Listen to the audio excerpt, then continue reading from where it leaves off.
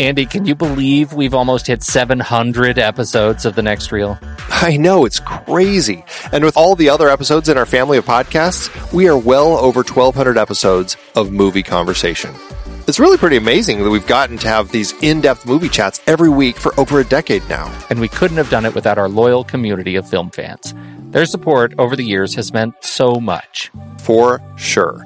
That reminds me, we should give the merch store a shout out. Buying shirts from thenextreel.com/merch is a great way listeners can continue to support the show. Plus, they get to sport our great designs. Absolutely. I think sometimes folks forget we have a variety of shirts, mugs, phone cases, and more available. In fact, a great place to start is with a shirt sporting the Next Reel's logo. We also have that classic Fast Times Spicoli Surf School tee, or the weirdly popular Rusty's European Tour shirt. The one from National Lampoon's European Vacation. Why is that so popular? Search me, but we have sold a ridiculous number of those. I guess there are a lot of Rustys taking trips to Europe? We're always adding new designs based on movies we've covered, like our brand new design for a streetcar named Desire, featuring a streetcar named Desire. So if you want to rep your love of TNR and films, head to thenextreel.com/merch. Every purchase helps us continue to have these weekly in-depth conversations. So visit thenextreel.com/merch today. And as always, thanks for listening and being a part of the Next Reel community. We've got lots more great movie chats coming your way. Andy, it's hard to believe we've been having weekly conversations about movies since 2011. Oh, you're telling me. Producing this show week after week is so much fun, but it does require a ton of work behind the scenes. If you'd like to help support our efforts, one easy way is by using our Originals page when shopping for books and movies that we've covered. Your purchases made through our links give us a small commission at no extra cost to you and allow us to keep having these great discussions. The Originals page at thenextreel.com/originals has links to purchase the source material behind our adapted film discussions. Your purchases there help support the show at no extra cost. For the entirety of Season 11, we featured films directed by women. The only exceptions were some of our member bonus episodes. We talked about The Lure for our Horror Debuts series, which is a very loose adaptation of The Little Mermaid by Hans Christian Andersen. Definitely miles from the Disney versions. For our 10-year anniversary series, we covered We Need to Talk About Kevin, taken from the Lionel Shriver novel. Man, that was brilliant. And horrifying. Yeah.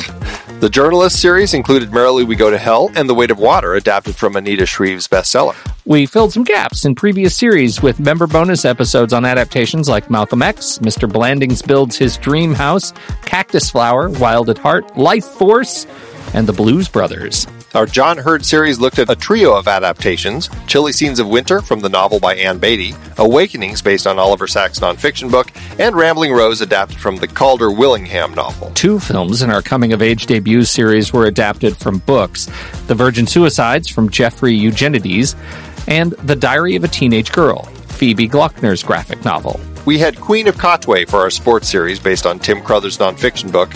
And Clueless kicked off our 90s comedy series, loosely adapted from Jane Austen's Emma. It totally took place in the 90s, though. Find all of these books and more adaptations on our Originals page at thenextreel.com/originals. Start your next read from the movies we've covered. Visit thenextreel.com/originals today.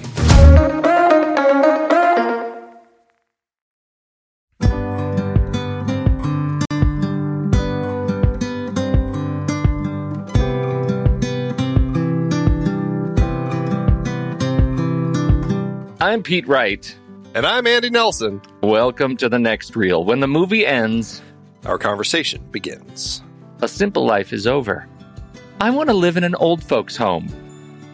我又有時間健健康康咁照顧返佢，timing 非常好。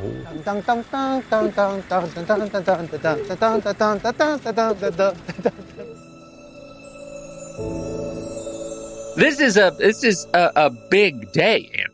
Is it? Big day. Because this is one of our grand crossover episodes. You might call this a very special episode of VSE. Yes. Right? Yes. Because we're crossing over. This is A Simple Life. We're talking about A Simple Life that was released in 2011. 10-year anniversary. It is also a film directed by Anne Hui. That's correct. Which kicks off our next series. Anne Hui. Kicks off with a little break in between because, we have a Christmas episode that we're right. in. We do have the Christmas episode coming up. That's right. I did forget about that. Anne Hui was not involved in Arthur Christmas as far as we know. As far as we know. Maybe inspired by. maybe that's it. Maybe she was the inspiration. Yeah, that's exactly right. I'm sure that's what happened. And so we're doing this Anne Hui thing. So with all due respect to Arthur Christmas, how'd we end up with this particular movie?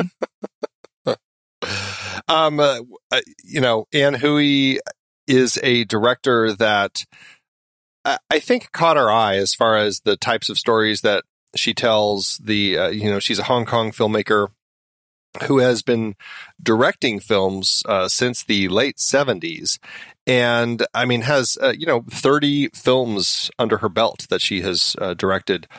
All or at least part of, in some that were like, she directed a segment types of films. Very busy filmmaker, and I think that we looked at the types of films that she told. We read through the list. The tricky thing is, honestly, not a lot of her films were available, and so as we were looking to films to include in the Anne Hui series, we kind of ran into a thing where we're like, okay, well, let's see which ones are available, because a lot of them sound really interesting, but just aren't readily accessible over here in the States, which is frustrating. And so we found some that were, and kind of read through the different synopses of those, and we landed on a number of them, including this one that came out in 2011. And because of that, we thought this would be a good crossover episode between our 10-year anniversaries series and the Anne Hui series. Even though, we're not, this is essentially going to be out of order, because after this, we'll jump back in time and then we'll walk through some of her earlier films before we end that series. So, she's a filmmaker who I really didn't know much about, but as I was reading about her, I just found she sounded like the type of storyteller that I can really enjoy, somebody who tells more intimate, quiet types of stories. And so I thought she would be a good fit for our conversations this season. I think that you liked this movie very much. I think that it is exactly what you just said, piqued your interest. Quiet, small story. I think you watched this movie with rapt attention at their relationship, and I also think you're going to give special attention to our man Andy Lau. I think you really liked his performance in particular. That's what I think you thought of this movie. Now, where do you put it on the star rating? I think you're going to give it a 4. I will just say he does have a great name, Lau. You're right. It's fascinating. What do you think I thought of this movie? You're a turd. I think you found it to be an interesting story about kind of what it's like in this period of life, about when you're close to the end, and then also the way that the system treats you. And so I think that you found it interesting. I don't think you were as enthralled by the film and the quieter type of story, but I think that you enjoyed it well enough. Enjoyed it well enough. I think that's, wait a minute. Yeah, it was on the poster. I enjoyed it well enough, Roger Ebert. Oh, wow. This film was not rated when it was released here in the States. And, I think if anything, it would be rated, PG. There are some elderly people being taken to the hospital and things like that, but it's pretty mild film. People die quietly, mostly off screen. Yes.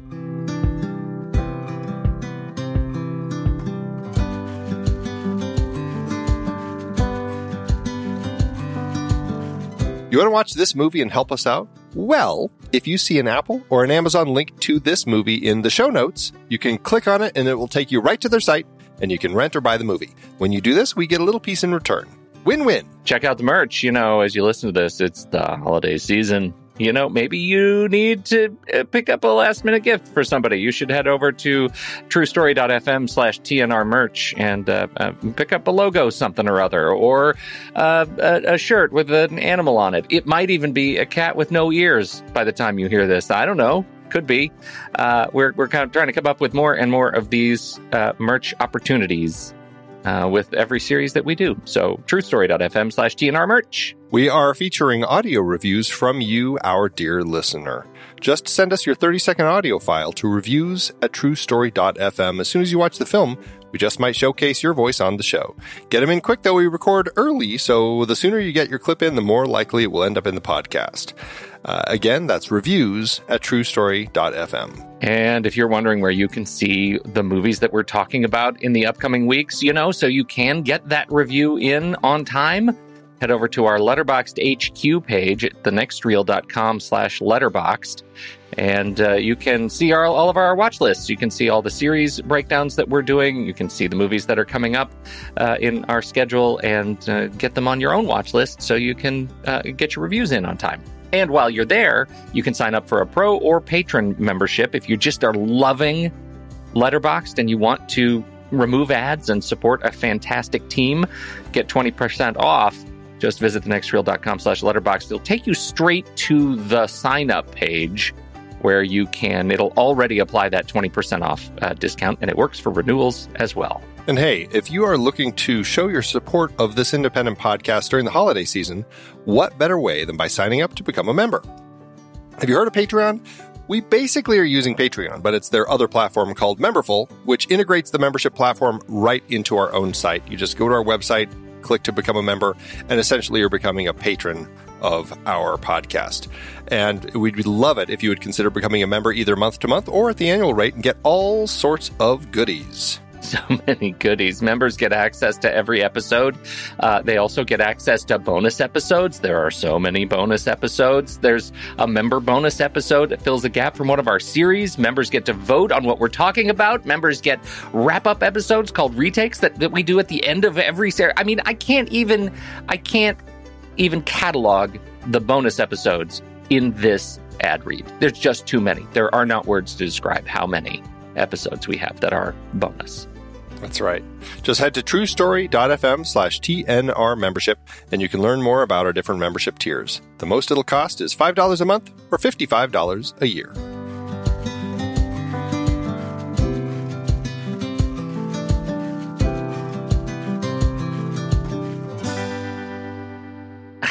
Wow. This movie. There are so many things going on in this movie, and it's so deceptively simple for me, A Simple Life. Or deceptively complex is what I meant to say there. This movie, A Simple Life. It was deceptively simple. Even though it seemed like a Sherlock Holmes mystery, but wow, was it simple. It's such a relationship thing. It's really, principally centers around these two people. They are not related. She was the family maid and caretaker for 60 years. 60 years. That's so many years. What did she start when she was 7? Well, that's what was so funny, because just to interrupt real quick, but somebody asks, because he's posing as her godson in this place, just to make it easier for them to talk about. And he says she was with us for 60 years. And they're like, wow, how old is she? At least 70. So, did she start when she was 10? Apparently he thinks so. Well, and that is actually a funny angle since you brought it up. They do the pose as godmother thing, but then later he takes her to the premiere of one of his movies and he calls her his aunt. And I think that's a really interesting cultural statement that I don't understand completely. This whole idea of feigning family relationships to ease social demands. I didn't understand why godmother and aunt here were better as relationships than she was my nanny. She was my caretaker. Well, because does that make any sense? I don't think that she was, in terms of how they describe it in the film. They never say that. They say she's the maid. And that's the only word in the film, in the translation at least, that we read in English, that they ever call her is the maid. Even though she essentially is kind of a nanny. But I do think what that leads to is not only this discussion about kind of getting old and caretakers and taking care of the different people in your life, whether they're the young child that you're taking care of, or when they get old, then you're taking care of them as an old person, but also this class structure, because as the maid, she is never viewed as anything more than just the maid. And I think that is part of the reason why he says, or somebody says, "Is this your godson?" And they like, yeah, I'm her godson. Because no one would ever expect someone to take care of their maid like that. No one would ever expect to bring their maid to a premiere. Even if it was your nanny, it probably still would be something that people would kind of look at side-eyed. And so I think there's an interesting element there about this family, and really not just about the family, but really about him and how he learned to get past a lot of that as he continued taking care of her in the film. Right. And I think that's actually really interesting, because as we get to the end, do you feel like he's learned anything about about exactly that angle? Like, do you feel like he has come to terms with exactly how important his relationship was with her in the end? Because I was just sort of musing on his arc. He plays such a stoic character, Andy Lau, as Roger. He it's often hard to get a read on him. And so charting his emotional sort of development, his arc over the course of this movie, do you ever get a sense that he's a different guy in the end than he was in the beginning? It's tricky. It's tricky. I mean, yes, I do think so, but I think there are elements that make it a little harder to read. Yeah, I mean, if you judge just his first scene with her, right, where he doesn't speak to her at all, and she serves him food, and then he leaves without saying goodbye, like, okay. Doesn't say thank you. All he says is, right. You know what I really want is ox tongue. Cook me up some ox tongue, and like that's kind of his attitude. Is just, it's very much, she's the servant, and he treats her as such. And even when he comes home and he forgot his keys, and he is ringing the doorbell, like, I have never heard anyone ring the doorbell so rudely in my life. But of course she had collapsed. And I think, yes, I mean, he definitely does make a turn, and he does kind of welcome her, and they create this relationship and this bond, and he stops looking at her just as a servant and treats her as a family member, and they have this connection, and that obviously they did have when he was a kid, but it's like a kid and somebody who's taking care of them that you don't really view that way yet. And then, but as he got older, obviously it just became, you're the maid, you cook, and that's your job. Right. And that's what I wanted to see him demonstrate more. If there was a shortcoming in that performance. And I have to say, obviously I like Andy Lau. I mean, we've liked Andy Lau for a long time. And he's an incredibly popular actor in terms of Hong Kong performances. He's been in like hundreds of things. He plays this so tight that it is, I think, hard. And what I wanted to see was some demonstration that at the end of her life, he was a bit of a different person. At that funeral, at that transition, like I felt like there was a real opportunity, and I didn't get it. I didn't get it. And maybe that's the point. Like, maybe I'm never really going to get it because, there is such nuance to this performance, and to, needing to have a deeper cultural understanding of like Chinese family relationships that I don't have, that is sort of in the way of truly getting a sense of what's going on here. Yeah, there were a couple things there that I wasn't, that I felt, I guess I wasn't sure how. I read that he did change over the course of the film. I certainly felt like there was a transition for him, even if it was kind of a subtle one, even if it was, it wasn't designed to be a maudlin sort of film. Like, they're not, yeah, tearing up over each other at the end of the film or anything like that. But we get this quiet reflection throughout the film of kind of him and everything. And he even starts, my impression of the open of the film, when he's getting on the train and stuff and we hear his voiceover, he's talking about, she was in my life up to 2 years ago. So I felt like, this is him having moved on past all of that. And he's just kind of reflecting on this whole thing. Agreed. Well, and I think that there is, there's, if I'm going to read that, and I think this is an important piece for me and just in how I watch the movie, the movie centers, his transformation centers much more in what he does, not how he does it, right? Like, as you say, it's not a maudlin film, but everything that he does demonstrates some connection to her, to Ato, in a way that is growing, right?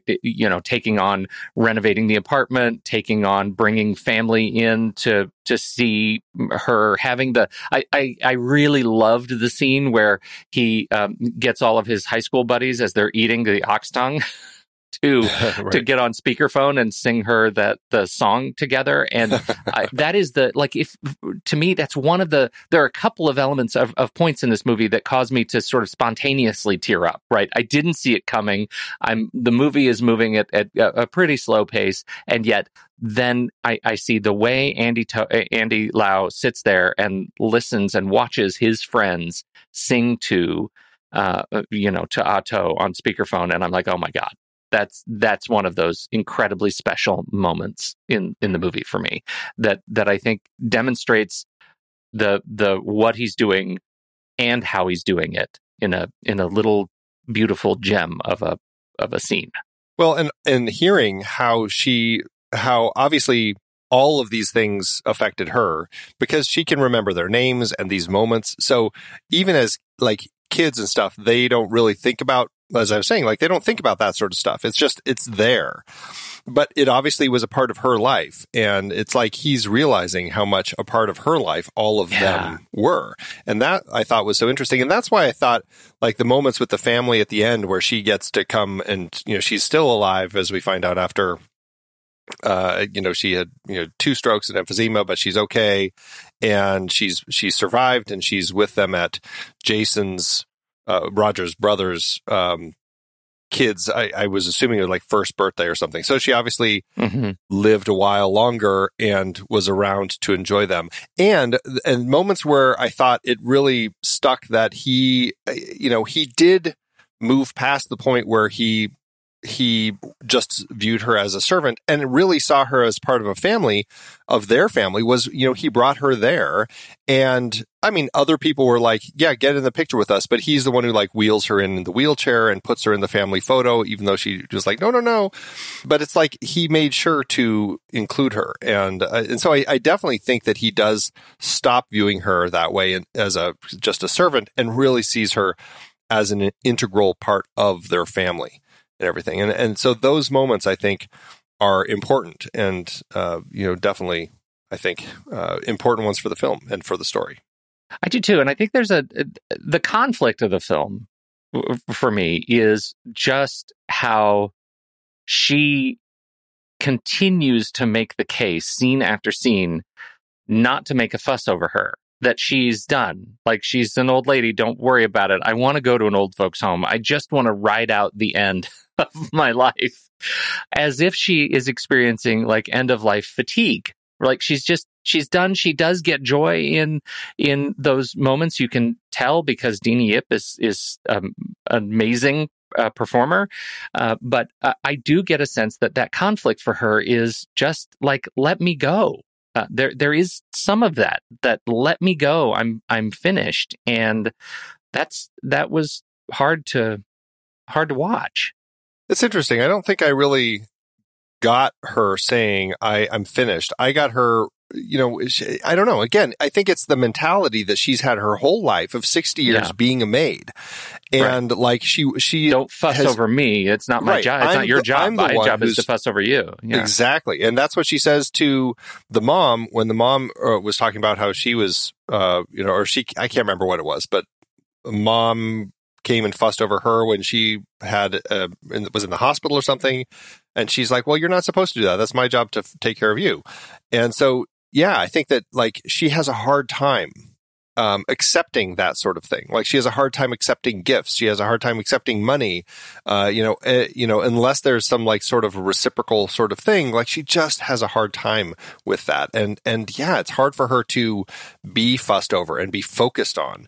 And, I think that she probably could have gone to celebrate New Year's with that other family from the nursing home who had invited her to join them. Right. But again, it's just like she doesn't, instead she just spends it alone. But I felt like it was, she felt like I'm the one who's supposed to be sitting here in my room by myself while, making sure that you're out there having fun. And yeah, so I don't know. It's an interesting perspective to kind of get that read from her.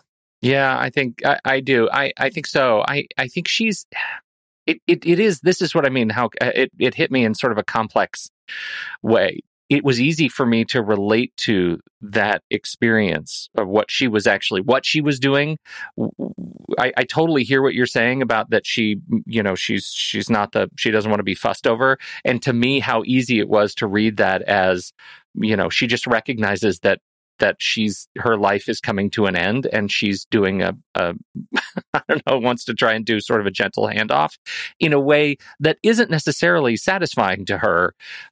And you can see this when she goes into the actual elder care system, when she finds, when Roger finds a place, connected to one of his friends and former, it sounds like coworkers, actor in some of his films or something. Ends up going to this place. The entire elder care system is abusive, I think, right? Just in terms of resources that they have available, the way they have built this system. And I think Hui does an amazing job for me setting up the world inside this facility. The sort of machine-based, I say machines, that's not what I mean. Oh, conveyor belt based sort of people on like nurses or caregivers on rolling chairs, feeding people in their seats who can't feed themselves, sliding from one to the next, like on a conveyor belt. Like those sorts of sequences made it look like not friendly at all. Like it was just very much, these people are here to the end, and we're going to do our best, and we all recognize that our best isn't really that great. I was a little torn with how the film set all that up and played it throughout the film. And I guess it's one of those things where over the course of the film, we get a sense of this is how the system is set up. But by the end, I'm like, I think there are elements of it that are working the way they are because they need to. Because initially, like when Roger is first talking to the woman there, trying to get a sense of it and looking at a sample bill and the line items and stuff, and he's just like, you charge for this, you charge for that, you charge for this, you charge for that. Like, what is all this stuff that you're charging for? And she's trying to explain to him, but it really comes across like, oh yeah, we are totally taking advantage of all these people for all the money we can. And he seems very suspicious of it and really like changes his tune instantly as soon as he finds out that his old, film friend is running the place and gives him a discount. But I'm like, well, but you're still putting her here, and so you're just going to go along with that kind of abusive type of system. What's that saying? And I wasn't sure, because then she was in it and instantly it seems like she wants out. But then all of a sudden she seems really comfortable with it, and it really starts seeming like it's okay. Yes, I mean they may be overcharging all this stuff, but they are actually taking care of the people, and everyone seems to be, relatively doing a good, surviving and doing okay. And it's interesting where you start seeing that a lot of people end up in here because their family just doesn't want to deal with them anymore. And sometimes in the case of the brother and sister who are mutually supposed to be taking care of their mother, only the sister ever shows up. Only the sister actually pays her half. And that was an interesting element. There's that woman who the head lady said, she's been here since the beginning. We've never seen a person come for her. She's fully subsidized by the government. And you start realizing that, I mean, it's a system that does kind of take advantage of people, but it's also doing a good job of actually taking care of these people. And so it was an interesting, I wasn't quite sure But the way that it's set up initially, I'm like, am I supposed to be hating this place or liking it and feeling like it's okay? And I wasn't really sure, but I don't know. Where was your read on that whole thing? I never felt like I liked the place. I felt like this was much more of a statement on, to your point, like this place exists because we have an aging population that is massive here, and we don't know any other way to do the kind of stuff that we do because there aren't enough people to take care of the massive number of people who can't take care of themselves. Like we have to, we as human beings have not figured out a way to do this humanely and to do it in a way that doesn't look like our single rooms are actually cubicles in an office. Like it just doesn't look great, and we don't know how to do it any different. And the fact that the two people who own the place, the husband and wife, the friend and the woman, have no experience in taking care of the Right. elderly, right? They just were looking at it as a business opportunity. It's a cash cow, right? It's a cash cow, and their business is good. Is a testament to that. And I don't think Hong Kong is not is not an isolated story here. You don't have to spit very far to hit a story of these kinds of facilities springing up all around the world because nobody knows how to take care of the elderly. And because the people who are making those decisions aren't elderly yet, they don't have the level of empathy, sympathy, right?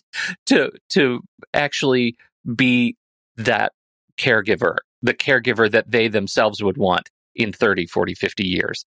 And that is, I think, a statement here. There is no overt abuse of the elderly here, right? It is that the whole system is abusive just the way it exists from to my eye, right? That is what I walked away with seeing, that she was fit into this system. It wasn't like she could have necessarily found a better one had they just looked further. I think it was a relationship of convenience because of his relationship with this guy, but they're 6 of one, half dozen of the other, and she just plays her part in the system.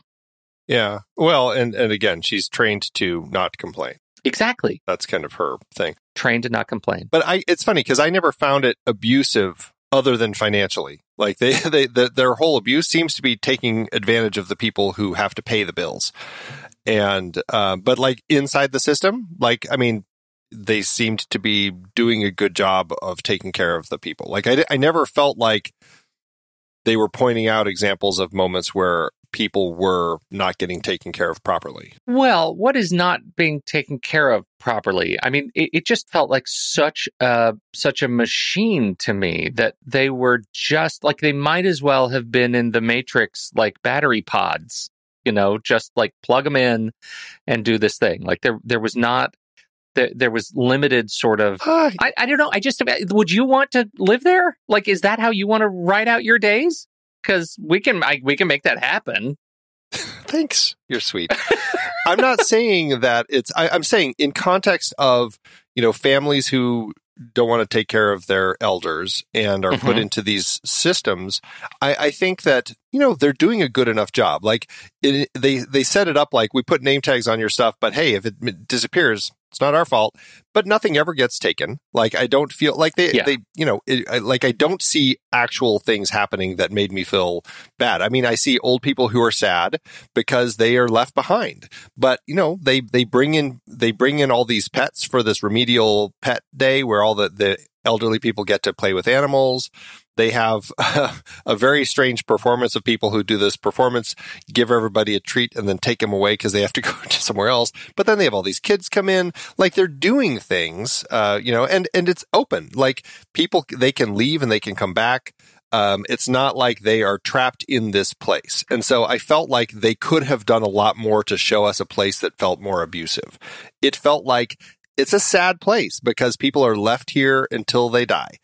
But I never felt like it was a place that was intentionally not taking care of people in a way where, they like, I hear so many more horror stories of seniors, being taken advantage of in these types of places, like left in the rooms, diapers not getting changed, things like that. And this film wasn't about any of that. So I felt it was sad, but I didn't feel it was pointing out an abusive system. Well, and that's what I mean. That's what I feel like I said that. Like, there is no overt abuse in this movie, but the whole system is.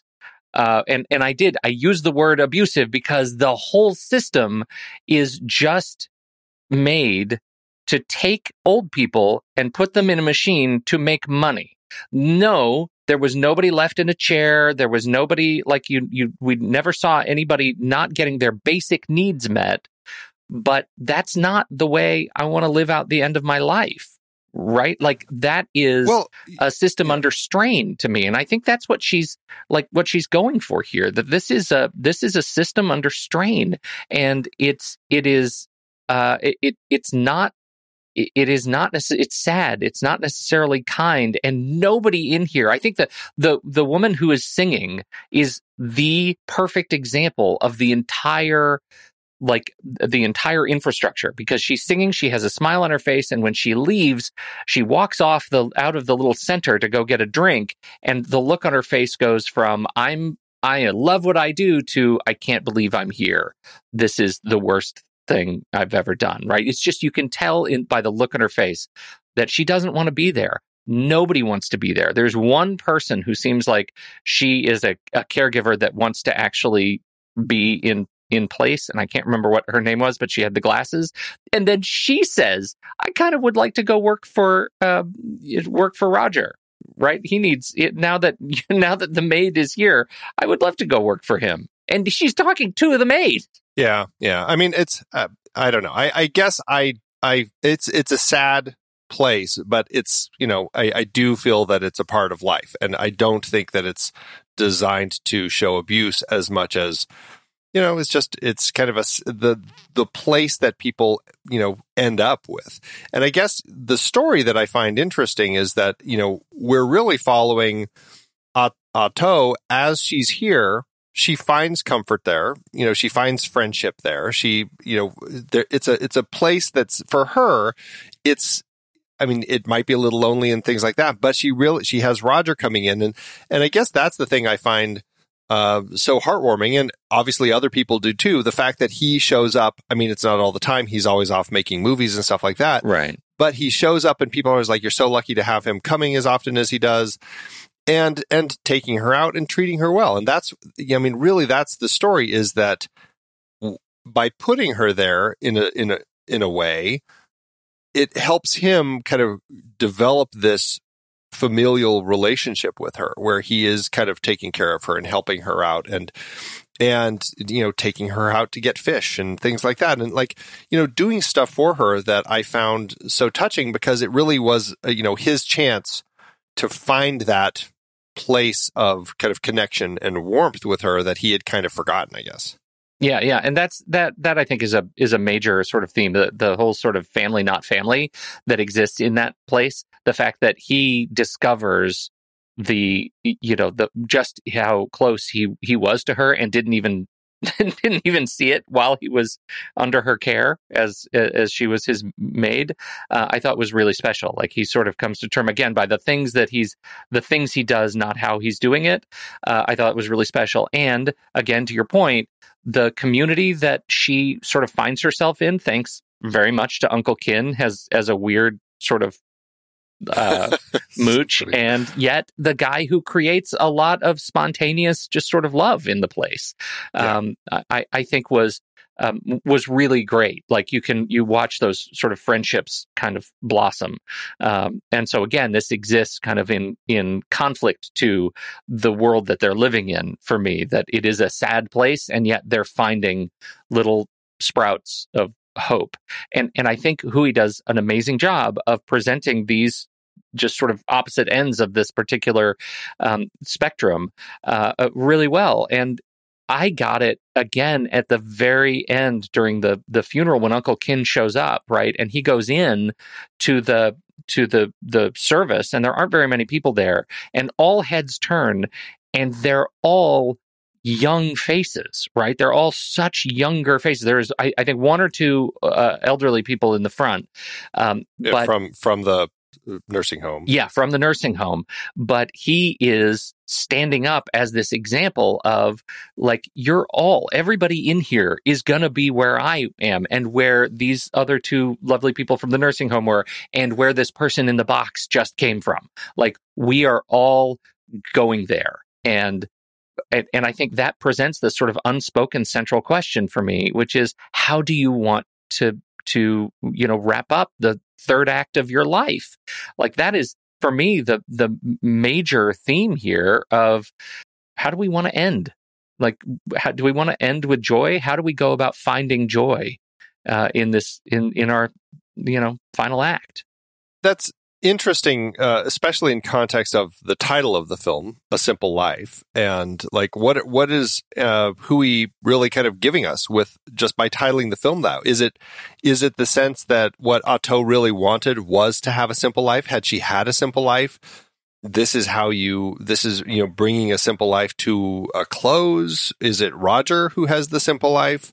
Or do we all really, in the end, just kind of have a simple life? And, really what it's all about is just trying to find connection and happiness. And, I found the title as I thought about it. I'm like, it's interesting that that's what it's titled, because I'm not sure if any of us really have anything more than a simple life or more than a complex life. Like, life is life, and it's a very interesting ride that we all go on. But in the end, it is those people at your funeral. Like, those are the connections that you made in your life, and like, what's it all about, Alfie? Right? What's it all about, Alfie?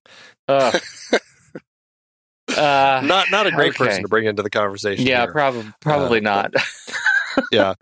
Complex. I know. A couple of the things, though, that I do think are interesting to talk about in relation to Roger and being rich, and the idea of how you treat other people. Something that I felt like was being set up was in context of his relationship with Ah-To and how he evolved that relationship. I felt like, was there going to be learning here? Because we see him.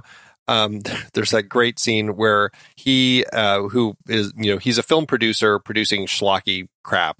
And he's with his filmmakers trying to essentially get more money out of one of the financiers. And they kind of trick him. And then they all go out to eat afterward. And then one of the guys that he's with is just so rude to the waitstaff there. Like, I'm just like, God, this is terrible how they are. And later, he essentially is the same way when he takes Ah-To out for some fish. And he's just not very polite. And I felt like, okay, like, would it have helped me feel like he really did grow more if, like, later in the film we see him eating and he's a little more kind to the waitstaff? Like, is that something that would have helped at all? I don't know. Did you have any thoughts on that as it's played? Absolutely. That I think is a great example of, I think, the risk of playing the character the way he played it, and the way in this case it was written. Like, he doesn't have an opportunity, I think, or enough of an opportunity to demonstrate that growth over time. So you have to take, I think, a lot for granted that his relationship may be changing under the surface with her specifically, but we don't get any indication that that's changing the way he lives his life. Like, is his somehow a simple life? Like, what do we aspire to based on Roger's portrayal or Roger's role in this movie? Yeah, right. I feel like what a great example of to get your job done. Like, you aspire to be such a high-powered film executive that you have to resort to those sorts of tricks and shenaniganry to get the job done. Like, that could be an entirely, that maybe that's the sequel. A simple well, life. And it's Roger's story. Then there's the whole scene where he's like berating somebody for not doing something, not getting like a permit or something properly. And they're like, oh, you got it. Oh, well, never mind then. I misunderstood you. It's all good. It's like, geez, right. He's just not very nice. He's not very nice. It's interesting the way that plays. But then there's also this whole other element that I think is worth talking about that you wrote in the notes. What does wealth look like? Because as we find out, Roger doesn't dress the part. Like, he doesn't dress like the well-off producer. And as it turns out, he dresses like an air conditioning repair guy because right. Exactly like an air conditioning repair guy. That was so funny. Very funny. And then apparently also like a taxi driver, which is funny because someone says, you got to move, your car's about to be towed. And he's like, do I look like a taxi driver? And then he jokingly says, I fix air conditioners, which I thought was great. But that's an interesting element to also throw into his life. The fact that here he is, this guy making movies, but he dresses apparently like, a lower class person. And I found that to be kind of another interesting element thrown in here that, it never really develops into anything. It's just, is it just saying that Roger is one who's more comfortable kind of crossing that line? Because his mother certainly didn't seem to be the sort who was more comfortable with that, but he certainly seemed less concerned about like going and visiting her in her nursing home, things like that. Well, yeah, I feel like for him, every day's casual Friday, right? Like he's reached a point in his, in his career, and that, if you know who he is, that the guy can wear, essentially a members only jacket and t-shirt every day if he wants. And that's going to be okay. And no, he doesn't have a briefcase. He has a backpack.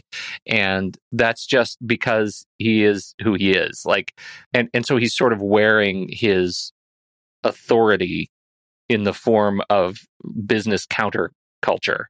And that says that has its own sort of voice in terms of who his character is, that he doesn't need to care about trappings anymore. I felt like I could relate to that. Like, I felt like in some ways he is sort of shunning some of the trappings of his field and of the sort of relationships that he has to cultivate by dressing essentially like an air conditioner repair guy. Well, what was funny about that, and again, never really developed the way that I thought it would, or if they were going to do anything with it, is that you see when the air conditioning guy gets off the elevator and literally they're dressed in the same outfit. Yeah. Which was kind of funny. He does, for the first time, like seem confused, concerned, surprised, and actually seems like he's about to kind of like, he unzips his coat like, maybe I want to take this off.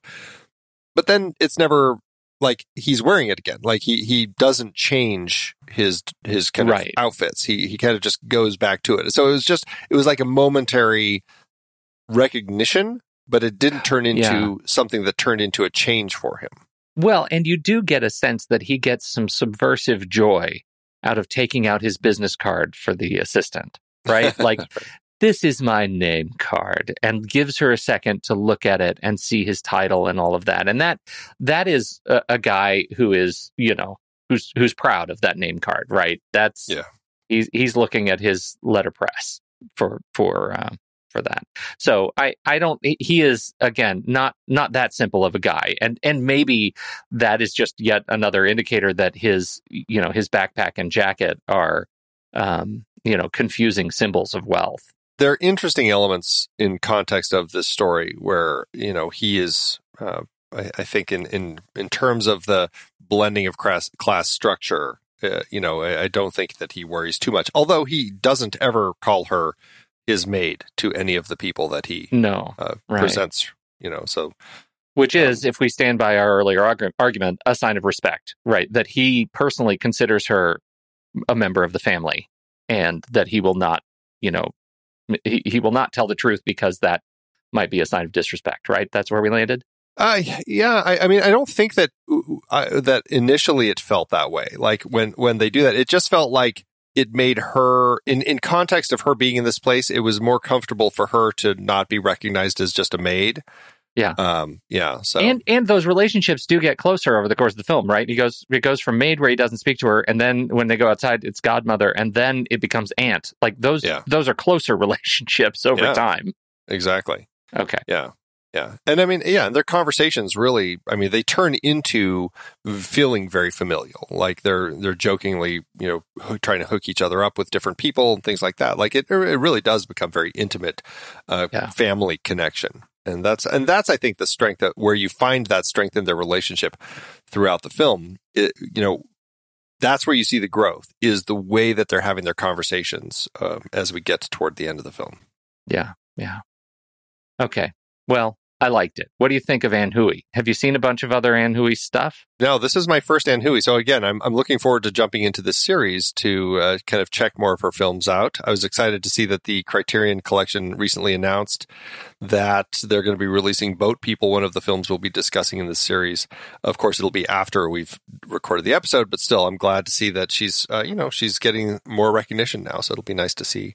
I enjoyed the way she directed the film. Very still shots. I mean, there's movement, but a lot of the shots are very just composed, still shots, interesting positioning of the people within the frame as we're kind of viewing them in their world. I really enjoyed that. When we jump into Roger's life, it's a little more movement, a little more handheld, shaky sort of stuff.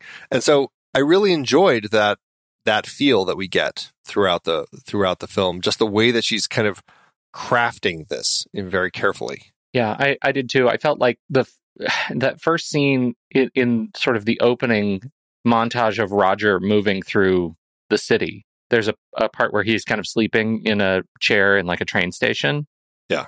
And the way the shot is framed, it's isolated on this giant mural on the wall in this train station, and he is off to the lower left corner of the frame. And I was like viscerally struck by that shot. Like it was like, oh, Anne Hui is going to be somebody to pay attention to for me. Like she's a capable filmmaker with quite an eye for the simplest shots, making them, really taking into account size and space in a way to really catch the eye and demand attention. And I thought that was it was just made for a really fascinating ride, taking the most simple elements of cooking food, of these gestures of what ultimately are gestures of love, right? Cooking food and preparing food, and having brief conversations about the choices of what kind of food. Do you want another angioplasty? I like that line a lot, right? You're not going to eat the ox tongue because you've already had a heart attack. Like we're going to make sure that you live a long, healthy life. All of the way she captured that on film, I thought was really special. I thought it was great. I can't wait to see more of her stuff.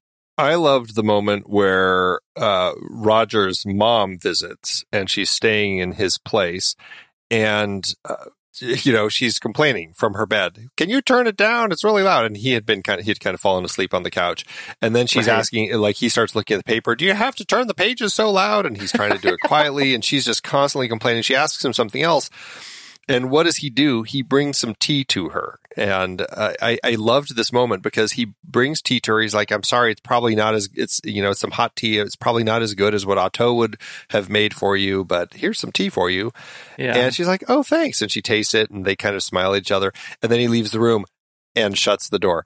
I was like, God, that was a brilliant way to not piss mom off just by shutting her door. He's going to bring her something, but then as he goes, he just kind of quietly shuts the door. I'm like, that was really beautiful. One of the most clever things that I've seen, where he can kind of separate himself from his mother in a way where he's not doing anything offensive. I just loved that moment. Well, and I think you can make the case, the way Fu Li Wang as Roger's mother plays that scene, that she knows she's being played a little bit, right? As soon as he brings up Otto's tea, they have kind of a knowing exchange that he's trying to make her bedtime more peaceful, just the way Otto would when he was acting up as a child or something like that. I felt like she knew it, and because he's so gentle with it, it was all right. So she was dubbed, and I was wondering, I know there are a number of different kind of languages that we see spoken throughout the film. We have moments where Otto tries to talk to somebody at the premiere party, but they don't speak Mandarin, and so it's like all these different languages that were kind of thrust out. But it was interesting to see that the actress who played Mom must have just spoken a different language, and they had her do her best, and then they just dubbed her later. And one of those things that I notice sometimes, and when it's an Italian film and everybody's getting dubbed, I don't mind it so much, but it always throws me off a little bit where it's just the one person who's getting dubbed. It's like, the lips are never quite right, but it was all right. Yeah. Well, and I think it was Cantonese. It was the other way. Because the whole movie was in Cantonese. Sure. And I wonder if she spoke Mandarin, and that was an issue. And like, why, after we've just watched this movie, Zindagi Namalegi Duvara, if you don't mind me saying, that is so just sort of flamboyant with its use of multiple languages. It's a little bit jarring to see them go the extra mile to dub one character. Maybe others, I wasn't paying that close attention, but you're right, she did stand out to me. Yeah. There were a couple questions that I had that I just wasn't sure. There was a moment where, and it was right after Otto first kind of moves into the place, and I thought literally that it was the middle of the night and she was breaking out. Like, that's the sense that the scene plays as. And she goes into a room and she stuffs tissues up her nose. What was going on there? I have no idea. I was like, is this like the morgue? Like, where are we here? Like, I just could not for the life of me figure out what was happening, because it's the same room she goes through later where we end up finding out that the mom of the brother and sister ends up collapsing before she gets taken out. But nobody was plugging their nose at that point. So I didn't understand. And I was like, am I missing something here? So you didn't get it either. Well, the only thing I thought about was that, maybe just the smell of the elderly community is different than she is accustomed to. And she was having trouble adjusting to it because, there's a lot going on in those places, and maybe it just didn't smell great. But I do think that actually gets to a couple of points of just straight up filmmaking that I thought were interesting choices in the movie. And one was that one where I thought she was going to escape. That was a nice little sort of visual setup, and that she wasn't. There was another one where, they showed close-ups of bag packing and all kinds of stuff, that ultimately is somebody else saying, I'm getting out of here. And it gives Uncle Kin an opportunity to come and care for them. And both times that she has her strokes, the way it was shot made it feel very much like she was dead. That it was, both times I was completely surprised that they didn't, that she was alive still. And it worked for me ultimately, but those sort of emotional, like, it made it more of an emotional roller coaster. That little dopamine jolt of, oh my God, I have to feel something now. Oh wait, no, I don't. It's okay. She's still alive. That was wicked tricksy, Anne Hui. I thought likely how it feels when somebody that you love is going through that. It's like, oh my God, they just died. Oh no, they're actually alive. Like, you just don't know. And it's that fear that you go through in those moments of did I just lose this person? Yeah. So totally. Yeah. What did you think of Roger's decision at the end when she's in the hospital and he leaves her to die alone, and says, just, if she dies while I'm gone, just put her in the morgue? Like, what were your thoughts on that? Yeah, no, I'm glad you brought that up, because doesn't like paint that Roger in that place of like, oh, I really, maybe he hasn't learned anything at all. Although I don't know what I would have done any differently. I found myself sort of ruminating on that. Like, it's absolutely in character for Roger not to stick around. But would I have done anything different? I don't know. It's a tricky thing. Like, I saw him, he was with her all that time, but this was totally different. She was unconscious. Like, she was not coming out of this place that she was in, likely, was in the hospital's version of hospice care. They had her on medicine, they had her on machines. She was just kind of there but not there, and he would go in and he would hold her hand and he would be there with her and stuff, but she wasn't. It's not like when she was with the priest the previous time. It wasn't that sort of time. Like, she just wasn't there. And so I was torn. Like, gosh, what do you do? I mean, he was putting off this production that he needed to get back to. He needed to fly back over to the mainland so that he could jump in onto this production for a week before he could get back. And so I don't know, it was a tricky it was a tricky decision, I guess, to have to make for anybody. Well, and you sort of get the sense that statement at the end, he is saying, like, I've been sort of prepared for this or preparing for this for a long time. Like we've been at the end before, and now the reality is set in that there's nothing more I can do. There's nothing more we can do. We're just waiting. They already kind of had their goodbyes. Like, know, she had her second stroke. I mean, he was pushing her around in a wheelchair, strapped in. Like, she had to be strapped into the wheelchair to push her around. Yeah, I felt like she was ready to go. And I felt like he had been with her enough to know that she was ready now. And that this was, like, she wasn't coming back. He said his goodbyes. Yeah, I guess. Yeah, it's a tough one though. It's a tough decision to have to make. So I feel like he still did learn and grow, but it is one of those difficult things where you have to hit a point where it's like I have to move on. Well, and again, so much of this I think comes from a place of like cultural interpretation or cultural relationship with death, that it's hard for me to rationalize his actions because there is a lot tied up, I think, in death in China and in that part of China and that family and stuff that I just, same way I don't eat a lot of ox tongue, I also don't have the same relationship with death and dying that they do. What did you think of the very last bit? So she's gone. There was the funeral. We see him walking back to his place. He looks up to his flat. The lights are on.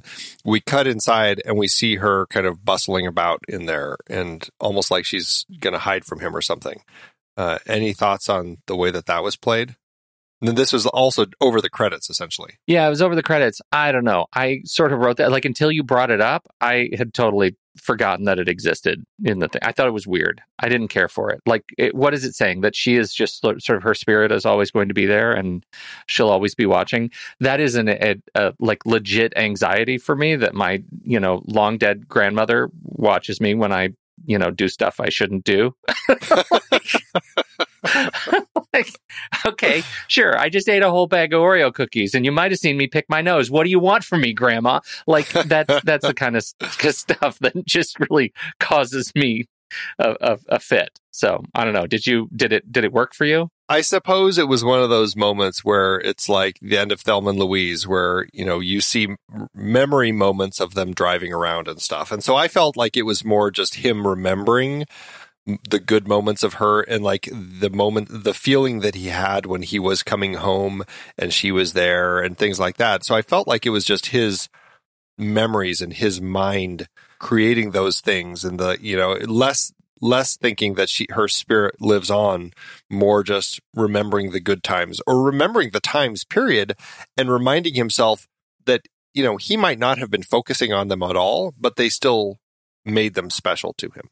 I was just going to say that, like, remembering the good times of, when she would make me food and then stay out of the way.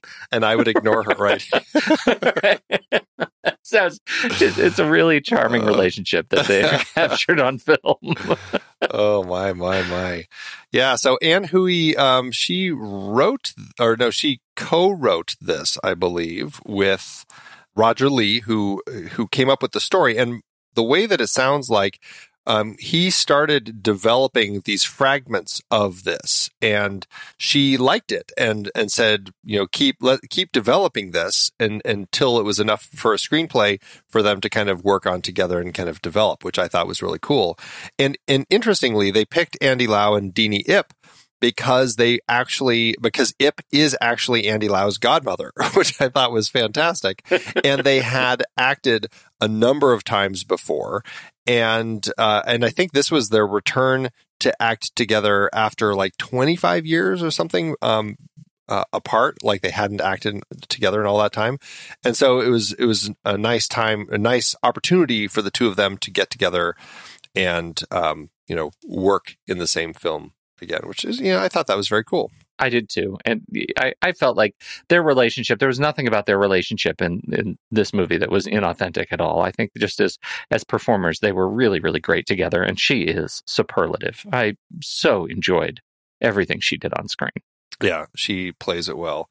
I had just a wonderful time with both of them. I thought the two of them really brought a lot of charm, and you could feel their connection. And that's what I think worked so well in this film, is that I always felt like there was an authentic history between the two of them. And like those moments also, like when he's talking to his sister and the whole story about the Coke and stuff. I'm like, all of that just felt so honest and real. Like I just bought all of it. It's great. I did too. I mean, I don't have a sister, so I don't really know if that was legit. You would know better than me. Well, I wouldn't be able to compare because my parents were never into giving either of us Cokes. So, oh, right. No, it was all kombucha, I'll bet. You're a big kombucha head. I don't think kombucha was a thing back then. But oh, my. All right. Any last thoughts about this one before we kind of move on to the rest of it? No, let's power through. All right. Well, we will be right back, everybody. But first, our credits.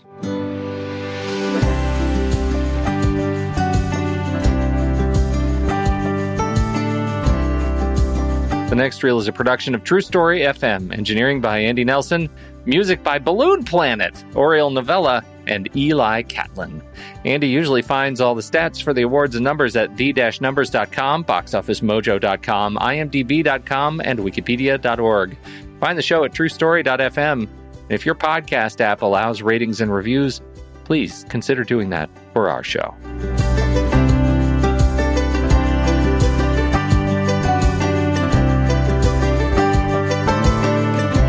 How to do it award season, Andy. This film did well for itself, particularly in the awards over in Asia. This had 38 wins, 27 other nominations. It actually debuted at the Venice International Film Festival, where Anne Hui and the film won the Equal Opportunity Award, the Gianni Astre Award, the Nazareno Taddei Award, and it received an honorable mention for the Cygnus Award. Also, Dini Ip won the Volpe Cup for Best Actress, and she was actually the first Hong Konger to do so, which is pretty cool. The film also was nominated for the Golden Lion, but Anne Hui lost that to the film Faust. At the Asian Film Awards, again, Dini Ip won Best Actress and was the first Hong Konger to win this award as well. And Andy Lau won the Favorite Actor, which is kind of the people's choice. Anne Hui also became the first woman to win a Lifetime Achievement Award at the Asian Film Awards. It was also nominated for Best Actor, but Lau lost to Donnie Damara in Lovely Man. And Dini Ip was nominated for Favorite Actress, but lost to Eugenie Domingo in Woman in the Septic Tank, which is quite the title. I know. At the Hong Kong Film Awards, it won Best Picture, Best Director, Best Screenplay, Best Actor, and Best Actress. Anne Hui has now won that director award 4 times more than any other director. And Ip was actually the oldest actress to win the award. She was 64 at the time she won the award. Paul Chun, who played Uncle Kin, he was nominated for supporting actor, but lost to Hoi Pang Lo in Life Without Principle. And Hai Lu Chin was nominated for supporting actress. She was the head of the nursing center. She lost to Hang Shuen So in Life Without Principle. And cinematography lost to the film Dragon. And at the Hong Kong Film Critic Society Awards, won Best Actress in Film, nominated Hai Lu Chin for actress, but she lost to Ip. And Hui lost director to Wen Jiang for Let the Bullets Fly, and they lost the screenplay to Life Without Principle. So, but I mean, still, 38 wins overall. They did a really good job with this film. It struck a chord with people. I would love to see the back-to-back, double feature of A Simple Life and Let the Bullets Fly. I wonder where the similarities are in that movie, those two movies. All right, how to do at the box office.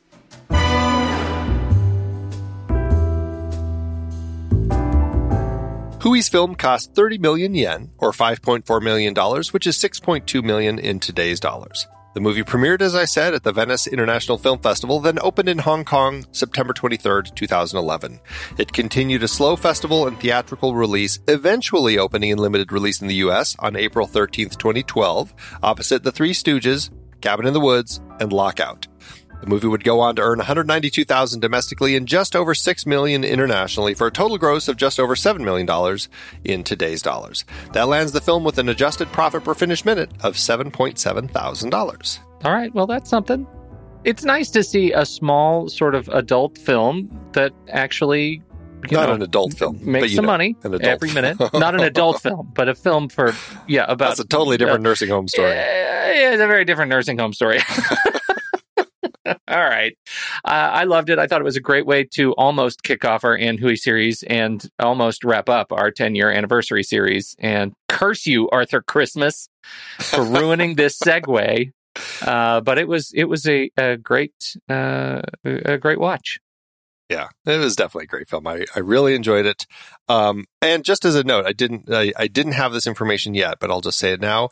This film marked the 10th collaboration between Ip and Lau. They first started together in The Unwritten Law in 1985. Well, was this the last collaboration between Ip and Lau? I don't have that information in front of me either. I wish that I did. I guess we'll never know. Oh, and last little bit of information. Anne Hui, as I said, she started making films in the late 70s. She actually was considering retiring and having this be her last film. However, the film was so successful that she changed her mind and has been working steadily since. So great to know that this film kind of pushed her to keep going. That's awesome. That's awesome. All right. Well, it was a great film. I am thrilled that we added it to our list of films that we've talked about. And I guess that's it. So we'll be right back for our ratings. But first, here is the trailer for next week's movie, Arthur Christmas. Dear Santa, my friend doesn't believe in you, but I think you are real. But how do you get around all the children in the world in one night? Dear Gwen, do believe in Santa. He is real. If you've ever wondered how it could all be true, the mystery will finally be revealed. Operation Santa Claus is coming to town. Go! Engage rooftops. Ho, ho, ho. Drop time 18.14 seconds per household. Let's pick this up, people. Mission accomplished! What happened for going down the chimney? Never did me any. From Sony Pictures Animation and Aardman, meet the family who makes Christmas happen. Here's to me, doing an even better job next year. Santa's the boss. That turkey did more than him. Steve's the brains. Revised drop time to 14.13 seconds. I'd love an espresso. And then there's Arthur. I just want it to be perfect for every kid. But this Christmas, There's been a glitch. Oh dear. there's one small problem. A child's been missed! You want to wake up the whole North Pole? Good idea! A child's been missed! Arthur! Who cares about one single child? She'll think she's the one kid in the whole world that Santa doesn't care about. Do you know, Arthur, there is a way. Wow. You're coming too, lad. Me? On that? Up there? Pulled by them? Dasher. Dancer. What are the others called? I could never ruddy remember. Bambi? I'm not really good with big animals. This November, the last person anyone believed in Sir, why is Arthur out there? is the only one Reporting for duty, sir. Stowaway. who can save the holiday. Just stand back. It doesn't matter how we got here. Wow! As long as she still believes. Arthur Christmas. How do you think he's, Fine. No child left behind! All right, Andy. Let's letterboxed it. Did I get it right? Did you come in at 4 stars? This is a tricky one because it's one of those quiet films that you watch and go, okay. But it's been sitting with me, and I have been really kind of stewing on it a bit since I watched it and trying to gauge where I feel with the way that the story, like the way that it unfolded and where it took me. I'm torn between 4 and 4.5 stars. I think I'm going to go 4, but it could be something that moves up later in life. Wow. Okay. I'm with you on most of it. Like, I think you said all the things that I would say, but you came in probably a star too high. If you were at 4.5, it'd be a star too high. I think I could probably land at 3.5 stars and be really happy with that. There were moments that were enormously emotionally effective to me. The performances were all great. I really like their relationships. We've said it all. And I also think that I could very well be done watching this movie. I don't know that I'm going to come back to it. There are a lot of movies to watch. And so, I might just have to watch Red Notice again. Kidding. So I think I'm at 3.5 stars, and we'll see. We'll see if that sticks. Is there a heart? Oh yeah, sure. 3.5 and a heart? Okay. Yeah, I'll give it a heart. Yeah, absolutely. I'll give it a heart. It was good. It was fine. Okay. Well, that's where we sit, everybody. What did you think about A Simple Life? We want to know. Hop into the Show Talk channel over in our Discord community, where we will be talking about this film this week. When the movie ends, our conversation begins.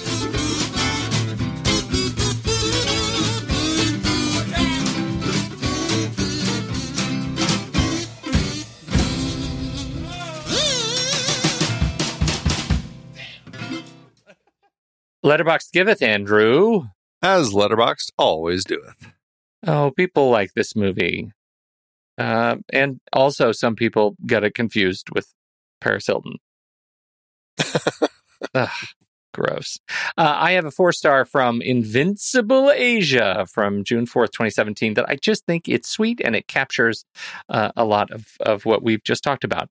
Invincible Asia says, an absolutely beautiful film that loves and respects its characters and gives Deanie Yip and Andy Lau all the space and opportunity they need to make this something special. Hardly has aging been depicted as graceful yet simple and full of warmth as here. That's lovely. Very sweet. That's very sweet. What do you got? Well, I have a 4-star by Cohen, who has this to say. I hope Andy Lau will be there to take care of me when I'm old. A little bit. I do too. Yeah, I think we all do, really. I think we all do, a little bit. Thanks, Letterboxd. I've been podcasting since 2006. In that time, I've tried countless hosting platforms. But in August 2022, we switched to Transistor to power all of our shows here at True Story FM. And it's been a game changer. I love the Transistor allows unlimited podcasts and storage without extra charges. We can publish so much content, and we do. If you want to start up a podcast, do yourself a favor and host your show on Transistor. With their one-click publishing, you can get your new show onto all the major podcast directories effortlessly. And their website builder lets you quickly build custom sites for each show. The detailed analytics are invaluable, too. You can access all kinds of listener data anytime. Oh, and the versatile players allow you to embed episodes anywhere to reach new listeners. Plus, the team behind Transistor is super responsive and keeps making the platform even better. After using countless hosting services over 15-plus years, Transistor has been, hands down, the best podcast partner for us. If you want a hosting platform to take all the worry out of getting your podcast out into the world, go to thenextreel.com/transistor and check it out. Support our show and support your own show by going to thenextreel.com/transistor. Start growing your podcast today.